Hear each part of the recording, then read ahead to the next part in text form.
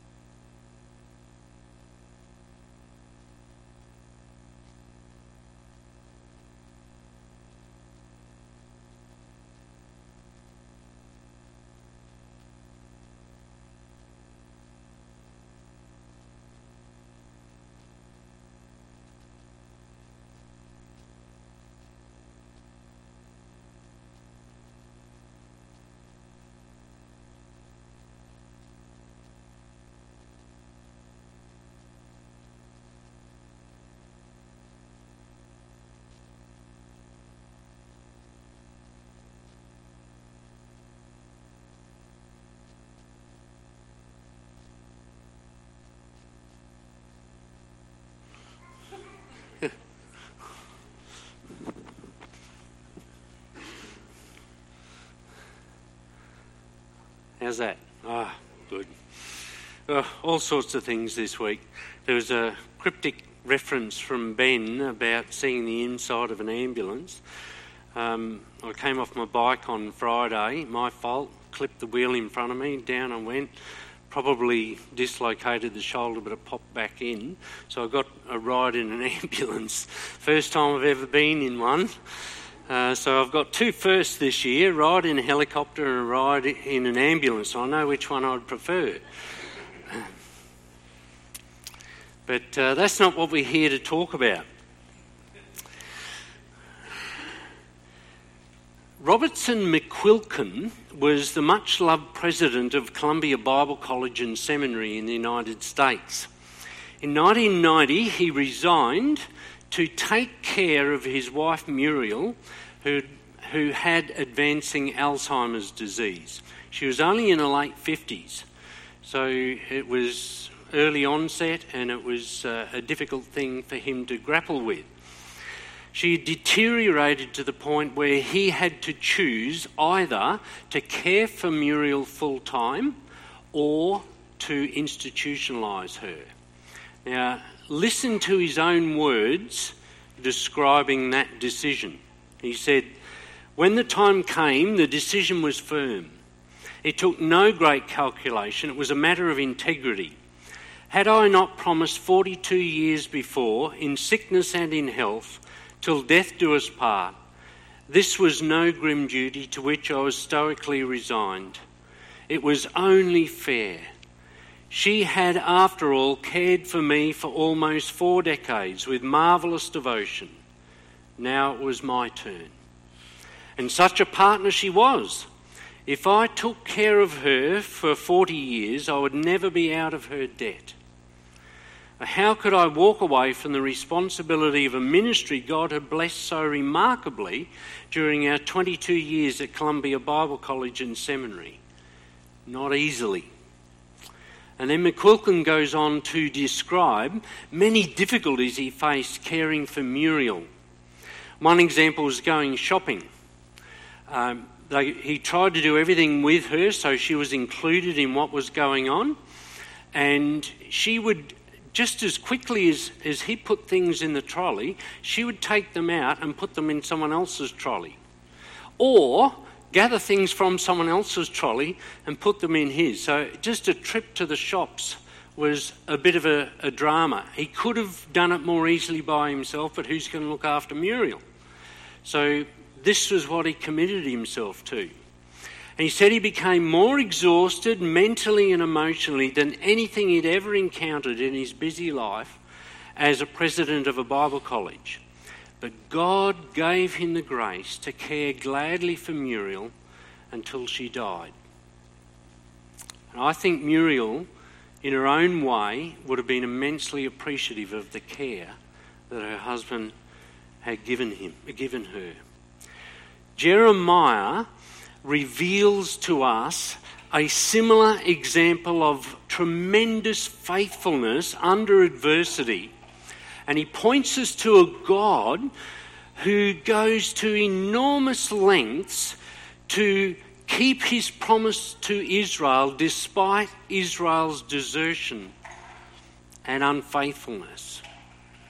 At first, a little bit of context. That'll go a long way to understand Jeremiah 33. If I don't give a bit of context, you'll probably not make a lot of sense from this passage. So just quickly, as Jeremiah spoke in this chapter, Jerusalem was under siege. All the siege ramps had been built and in place for a year or two.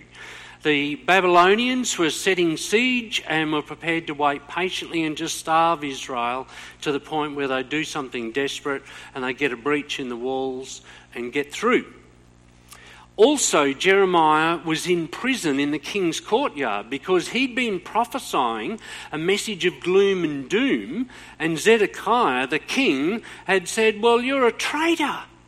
Here we are in our time of greatest adversity. We've got the Babylonians, the greatest power in the world, laying siege to our city, and you're saying they're going to succeed. You're undermining the morale of the people in the city. I can't have that." So here he is prophesying faithfully the message that God gave him to give, and he's copying it. He's got adversity lying outside the walls, and he's got adversity in his own circumstances. And yet, in the middle of it, he's got a two-pronged message. I've got to be careful with this arm. Two-pronged message, because he's giving both at one and the same time a message of discipline for their sin, but also a promise of restoration, because God who promised is faithful and will keep his promises to David's son that he had given long ago to King David, and ultimately to Abraham to raise up children from all nations. So here's the circumstance that he's got. What's he to do? God's word is shut up inside of him like a fire, and he cannot be quiet about it. He must speak.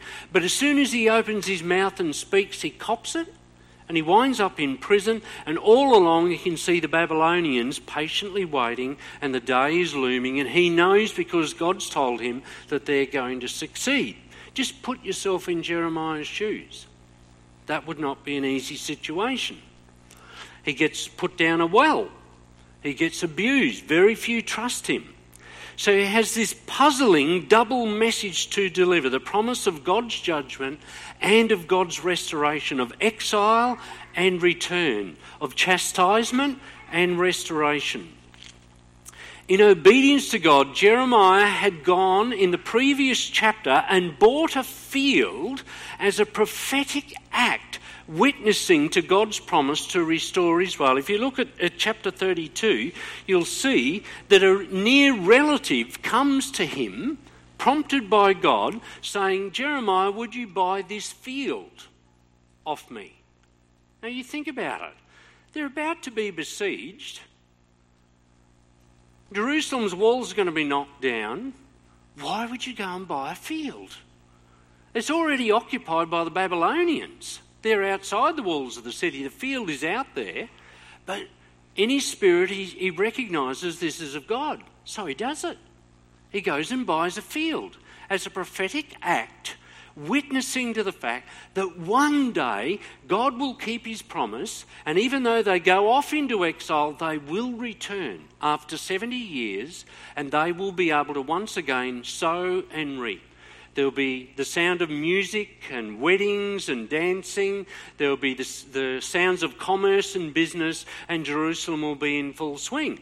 So he goes and spends this money knowing full well that it's at least 70 years down the track and he'll never live to use the field, as a prophetic act. All of this follows straight after the promise in chapter 31 of God's new covenant. Jeremiah 31 is quoted several times in the New Testament, and it points to Jesus. Just 31 to 34 of Jeremiah 31. "The days are coming, declares the Lord, when I will make a new covenant with the people of Israel and with the people of Judah." And that's significant because Judah is under siege, but Israel, the northern kingdom, was already 50 or 60 years before taken off into captivity by the Assyrians, from which they'd never returned. And yet here, God is making a new covenant with the house of Israel and with the house of Judah. "It will not be like the covenant I made with their ancestors when I took them by the hand to lead them out of Egypt," so through Moses, "because they broke my covenant, though I was a husband to them, declares the Lord. This is the covenant I will make with the people of Israel after that time, declares the Lord. I'll put my law in their minds and write it on their hearts. I'll be their God, and they will be my people." And if you go down, you see verse 35, this is what the Lord says: "He who appoints the sun to shine by day, he who decrees the moon and stars to shine by night, who stirs up the sea so that its waves roar, the Lord Almighty is his name. Only if these decrees vanish from my sight, declares the Lord, will Israel ever cease from being a nation before me. Only if the heavens above can be measured and the foundations of the earth below be searched out, will I reject all the descendants of Israel because of all they have done, declares the Lord." So Jeremiah is bringing this two-pronged message of judgment and salvation, and it's significant that it's in the context of this new covenant. So today I just want to do three simple things. Just point out the three things that God is doing here, and then make if you like, a significant application to us at the end for how we live in the light of God's promises. I think you'll find it helpful. The central point of Jeremiah's prophecies are that God is going to keep this word of the covenant, this new covenant. Even though Israel's in captivity, even though Judah's about to go into Babylonian captivity, The Old Testament is one huge testimony to God making and keeping his word. So the first point I want to make here is God is a promise-making and promise-keeping God. A promise-making and promise-keeping God. He's promised to Abraham to make the offspring as numerous as the stars in the sky and the sand on the seashore. He would keep. Look at verses 2 and 3 of Jeremiah 33. This is what the Lord says. He who made the earth and the Lord who formed it and established it, the Lord is his name. Call to me and I will answer you and tell you great and unsearchable things that you do not know. Look at verse 11. There will be the sounds of joy and gladness, the voices of bride and bridegroom, and the voices of those who bring thank offerings to the house of the Lord Almighty. Give thanks to the Lord Almighty, for the Lord is good, his love endures forever. He is a promise-making and a promise-keeping God. And we just see it coming out time and again in this chapter. Look at verse 14. The days are coming, declares the Lord, when I will fulfill the good promise I made to the people of Israel and Judah. And that's a reference back to chapter 29 where he says 70 years of captivity in Babylon and then restoration. So God's promised that he'll keep his word. In those days and at that time I'll make a righteous branch sprout from David's line, King David. He will do what is just and right in the land. In those days Judah will be saved and Jerusalem will live in safety. This is the name by which it will be called, the Lord our righteous Saviour. Take note of that. The Lord our righteous Saviour. David will never fail to have a man to sit on the throne of Israel. Nor will the Levitical priests ever fail to have a man to stand before me continually to offer burnt offerings, to burn grain offerings, and to present sacrifices. So there's a reference here to God's promise to David to never fail to have a man sit on the throne, a royal king sitting on the throne. 2 Samuel 7 talks all about it. And the Levitical priests never to fail to have a man to stand before the Lord and offer sacrifices. But think about it. They're about to have 70 years where that won't happen. There'll be a puppet king. They'll be cut off from the temple. There'll be no one offering sacrifices. They'll be in captivity in Babylon. There'll be a few poor people left in Jerusalem. And what goes on will be under the direction of the king of Babylon, not under any royal son of David. So the days were coming when Jeremiah would be transported to Egypt. He would die there with no apparent fulfillment of his prophetic act. He'd gone and bought the field. He would never live to benefit from it, and yet he's prophesying this in faith, knowing God is saying this. Friends, sometimes we've really got to believe what God says, even when we cannot see how it will possibly come to pass in our own circumstances. And it may indeed not come to pass in our lifetime. Jeremiah accepted this. He knew this. But he knew that he who promised was faithful and would do it. So our faith is always most tested by adverse circumstances, when we can't see how God is going to work things out. Think of Daniel in the lion's den. Again, being faithful to God. This is happening during that very Babylonian captivity.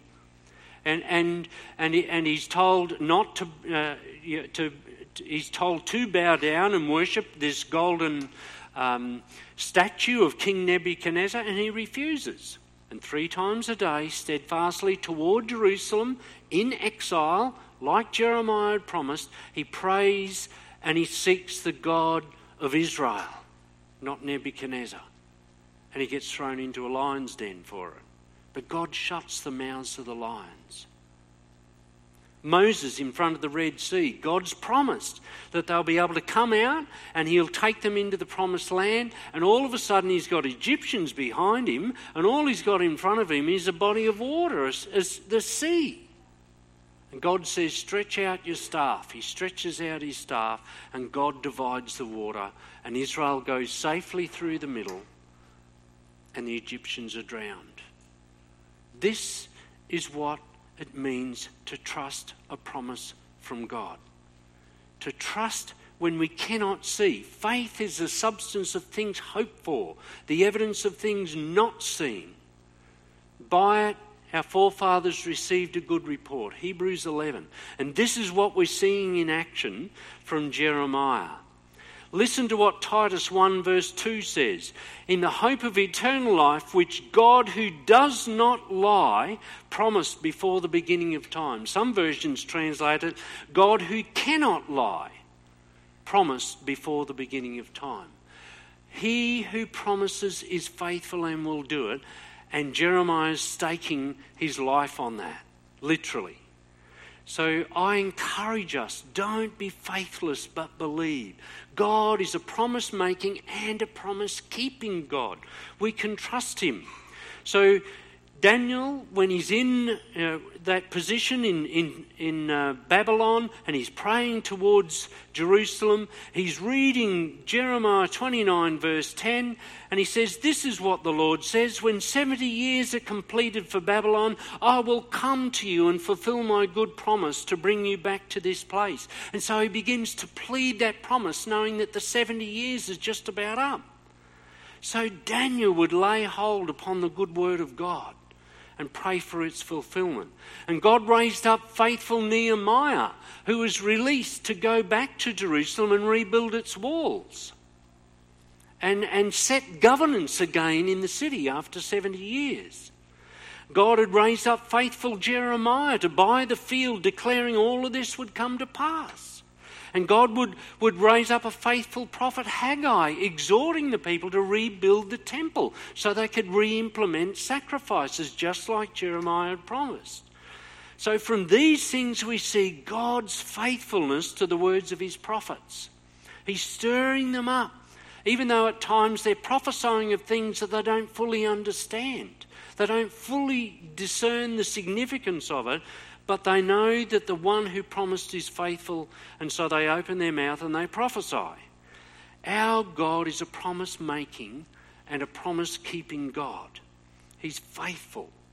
The Lord our righteousness. But there's another thing to notice here as well. God backs his promise with assurances and signs. Assurances and signs. So look at verses 19 to 22. The word of the Lord came to Jeremiah. This is what the Lord says. If you can break my covenant with the day and my covenant with the night. That's going back to creation. So the day and night no longer come at their appointed time. God had set, we're told in Genesis 1, the sun, moon and stars for days and for seasons, for signs and for years. And he says, if you can break that, then my covenant with David, my servant, and my covenant with the Levites will be broken as well. And as far as I know, day and night are still happening. God is keeping his word. And that's the point that he's bringing out here in Jeremiah 33. It occurs again in 25 and 26. If I have not made my covenant with day and night and established the laws of heaven and earth, then I will reject the descendants of Jacob and David my servant, and will not choose one of his sons to rule over the descendants of Abraham, Isaac and Jacob. Going back to Genesis 12 and the promise to Abraham. For I will restore their fortunes and have compassion on them. I will restore their fortunes. So God gave a sign to Adam, the trees of life and the knowledge of good and evil in the garden. To Noah, the rainbow. To Abraham, circumcision. He often backs up his promises with a sign. So that the sign is like a second endorsement, a capping off of the assurance that he who promised is faithful and will do it. So Jeremiah's act of buying the field. When Jesus came, it's interesting, where did Jesus arrive? He arrived in Bethlehem, out in the fields where shepherds were. And they were watching their flocks. And Jeremiah had prophesied that once again there would be shepherds in the field watching over their flocks. and a star comes. And he said, if you can break my covenant with the day and the night, the sun, the moon and the stars, and a star guides guys from a far country to the one who's born the King of Israel, leading up to Christmas. God is keeping his word. He's fulfilling his promise. And we should pay attention to these signs because they're meant to reassure us of the certain ground of our faith. They point out, whenever God is acting in a prophetic way, that there's significance here. Pay attention. He means what he says and he intends to keep his word. Signs are to gain our attention and reassure our faith. So, for us, as Christians, we have the sign of baptism, the sign of the washing away of our sins, the cleansing and the forgiveness that God brings to his people, renewing by the Holy Spirit. We have the sign of the Lord's Supper. This is the new covenant in my blood, shed for the forgiveness of the sins of many. Drink all of it. So we should look carefully to these things and take hold of these signs that God has given us, signs and seals of his promise. So when we look carefully, we can see why. God's a covenant-keeping God. He gives us his signs because it's all about God's promise for a righteous Saviour. Look at verses 15 and 16. In those days and at that time, I will make a righteous branch sprout from David's line. He will do what is just and right in the land. In those days, Judah will be saved and Jerusalem will live in safety. This is the name by which it will be called the Lord our righteous Saviour. The Lord our righteous Saviour. So it refers back to the promise in Jeremiah 23, the days are coming when I'll raise up for David a righteous branch, a king who will reign wisely and do what is just and right. Now, if we look at the immediate context of the history following Jeremiah, we can't see this. None of the kings that came afterward would really fulfill that. And that's why the prophets kept prophesying again and again. That's why we've got all these minor prophets exhorting Israel to get back to these promises and trust him, because there's going to be a coming one. There will be a faithful God who will keep his word. So the promise is now taking on a new shape. It would be a new or a refreshed covenant where the old covenant was powerless to change the human heart. The new covenant, by the coming of the Spirit, would change us from the inside. When Mary sings in rejoicing before God, in Luke 1, she says, he has helped his servant Israel, remembering to be merciful to Abraham and his descendants forever, just as he promised our ancestors. God kept his word, but it was through his Son, Messiah, Jesus Christ. So we're seeing the huge significance of the arrival of Jesus here. He's the Lord our righteousness. All God's promises terminate in him, like railway tracks. Where's the final terminus? If you trace all of the railway tracks of prophecy back, they come to one end point terminal, and it's Jesus Christ. In him, all the promises of God receive their yes and amen. No matter how many promises Paul says to the Corinthians God has made, they are yes in Christ. And so through him the amen is spoken by us to the glory of God. Now it is God who makes both us and you stand firm in Christ. He anointed us, set his seal of ownership on us, and put his Spirit in our hearts as a deposit guaranteeing what is to come. So Jeremiah 33 shows us God is a promise-making, promise-keeping God. He backs his promise with assurances and signs. His promise is about a righteous Saviour. But the key thing for us is, how do we go about in claiming that promise or sharing in that promise? And there's a little word that is used that we need to understand, and it's called inherit. We inherit promises.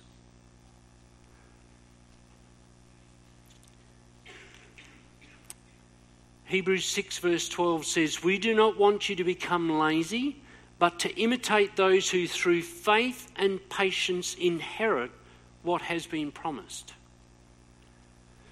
Broad is the way that leads to destruction, narrow is the way that leads to life. Few find it. But if you will dare to believe that God is true to his word, that he has sent a righteous Saviour, Jesus Christ the Lord, the Son of the living God, and you place your faith in him, you will be saved. God will have mercy upon your soul. Not because you're so good and righteous, but because he is so good and so righteous. Not because of what you have done, but because of what he has done. In his perfect life, his perfect death, his perfect resurrection, God vindicated him and took him up into heaven saying, "This is my son, I receive him back in glory." And we're seated with him in the heavenly places, we're told. So we worship a God of unparalleled grace and faithfulness, not only for the Jews, but also for the Gentiles. His promises overflow the land of Israel. They overflow Israel and Judah out into the nations all around, to the islands far off, even as far as Tasmania and Antarctica and New Zealand and Lord Howe Island, you name it, all the Pacific Islands, all around the world. That promise goes out. So how do we take on board a promise? We must inherit it. How do you inherit? It says through faith and patience. You can't speed up an inheritance. You can't take the rally out and shoot them. Say, "I want my inheritance." Not the done thing. It just doesn't work like that. It's through faith and patience you inherit a promise. And it's from our Heavenly Father. Now, who inherits? Family. Family. We've got to make sure we belong to the family to inherit. As many as received him, to them he gave the right to become children of God, even as many as believed in his name, says John. We worship a God of unparalleled grace and faithfulness. But if we don't inherit through becoming children of God, then the wrath of God will remain on us. That's why Mary was so excited to see the arrival of her son. And Jeremiah bought that field in the confidence God had promised. When you struggle in life, as most surely you will if you haven't discovered already, then you've got to figure out, you've got to resolve to direct your gaze on God's ancient promise to our forefathers that he fulfilled through Jesus. Hebrews 1. In the past, God spoke to our ancestors through the prophets at many times and in various ways. But in these last days, he's spoken to us by his Son, whom he appointed heir of all things, through whom also he made the universe, the sun, the moon, the stars. The sun is the radiance of God's glory and the exact representation of his being, sustaining all things by his powerful word. After he had provided purification for sins, he sat down at the right hand of the Majesty in heaven. Therefore, since we're surrounded by such a great cloud of witnesses, let us throw off everything that hinders and the sin that so easily entangles. Let us run with perseverance the race marked out for us, fixing our eyes on Jesus, the pioneer and perfecter of our faith. For the joy set before him, he endured the cross, scorning its shame, and sat down at the right hand of the throne of God. Consider him who endured such opposition from sinners, so that you will not grow weary and lose heart. So train your heart to feast on a steady diet of God's promises.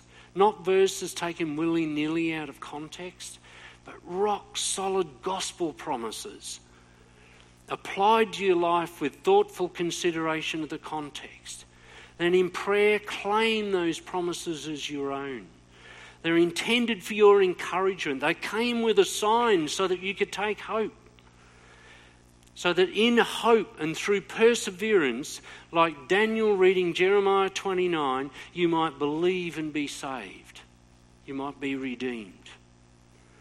Romans 15:4 says, everything was written in the past was written to teach us, so that through the endurance taught in the Scriptures and the encouragement they provide, we might have hope. Hold on to gospel promises. Stake your life on them. Build your life on them. Begin with the most obvious ones. And then as your faith grows, develop an eye for taking more and more heart and more to heart God's faithful promises to you in the gospel in other areas. Don't let yourself get bogged down in peripheral matters or debates. I just, to finish up, want to give an application from one verse. 1 Corinthians 6 says, do you not know that wrongdoers will not inherit the kingdom of God? There's inherit again. Inherit. Wrongdoers don't inherit. But people through faith and patience inherit the promises. So he says, do not be deceived. 1 Corinthians 6, 9-11. Neither the sexually immoral, nor idolaters, nor adulterers, nor men who have sex with men, nor thieves, nor the greedy, nor drunkards, nor slanderers, nor swindlers will inherit the kingdom of God. And that is what some of you were, but you were washed, you were sanctified, you were justified in the name of the Lord Jesus Christ and by the Spirit of our God. I reckon everyone here in this room is included in this. Whether heterosexual, homosexual, whether personal or online, digital or in print, sexual stuff is covered. No matter whether it's through an illicit lover or God-forbidden bosom friend, or how much of a better person you feel you become through such sexual experiences, you will hear these words ringing in your ears. I never knew you. Away from me, you evildoers, unless you depart from living like that. Those know that wrongdoers will not inherit the kingdom of God. Well, that's all of us. It's not just sexual immorality, it's greed, drunkenness, slandering, swindling, anything to do with being not true, we won't inherit the kingdom of God. So what hope is there? It says, but you were washed, but you were sanctified, but you were justified in the name of our Lord Jesus Christ and by the Spirit of our God. So the way to inherit the promise is to come to the Lord, say, I'm not worthy to be your son. I've failed you in so many ways. Have mercy upon me. And God has promised to receive you for Christ's sake, to adopt you into his family as if you were a natural born son, and to give you his inheritance. That's the hope of the gospel.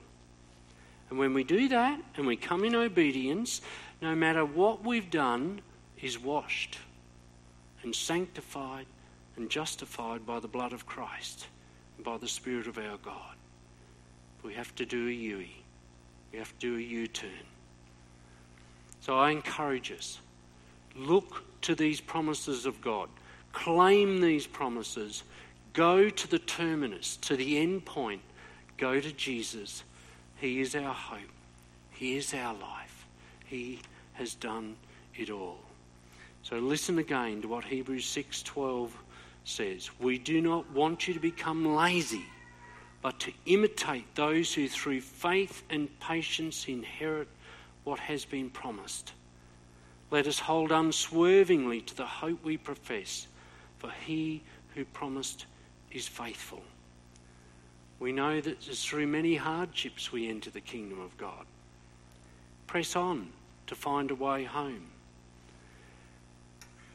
Some of you might have been caught up, I know Kevril and Dallas were, in New World Avenue with this siege in the last few days. We've got a daughter and son-in-law that also live in New World Avenue, and they couldn't get home. They were cut off. Eventually, he had to find another way around and go around through a back route and make his way home. through persevering, you can find your way home. Not being lazy, but persevering, and there will be a way made for you, God has promised. And you will make your way home. Despite what opposition you might have, in Christ, all the promises of God are yes and amen to the glory of God.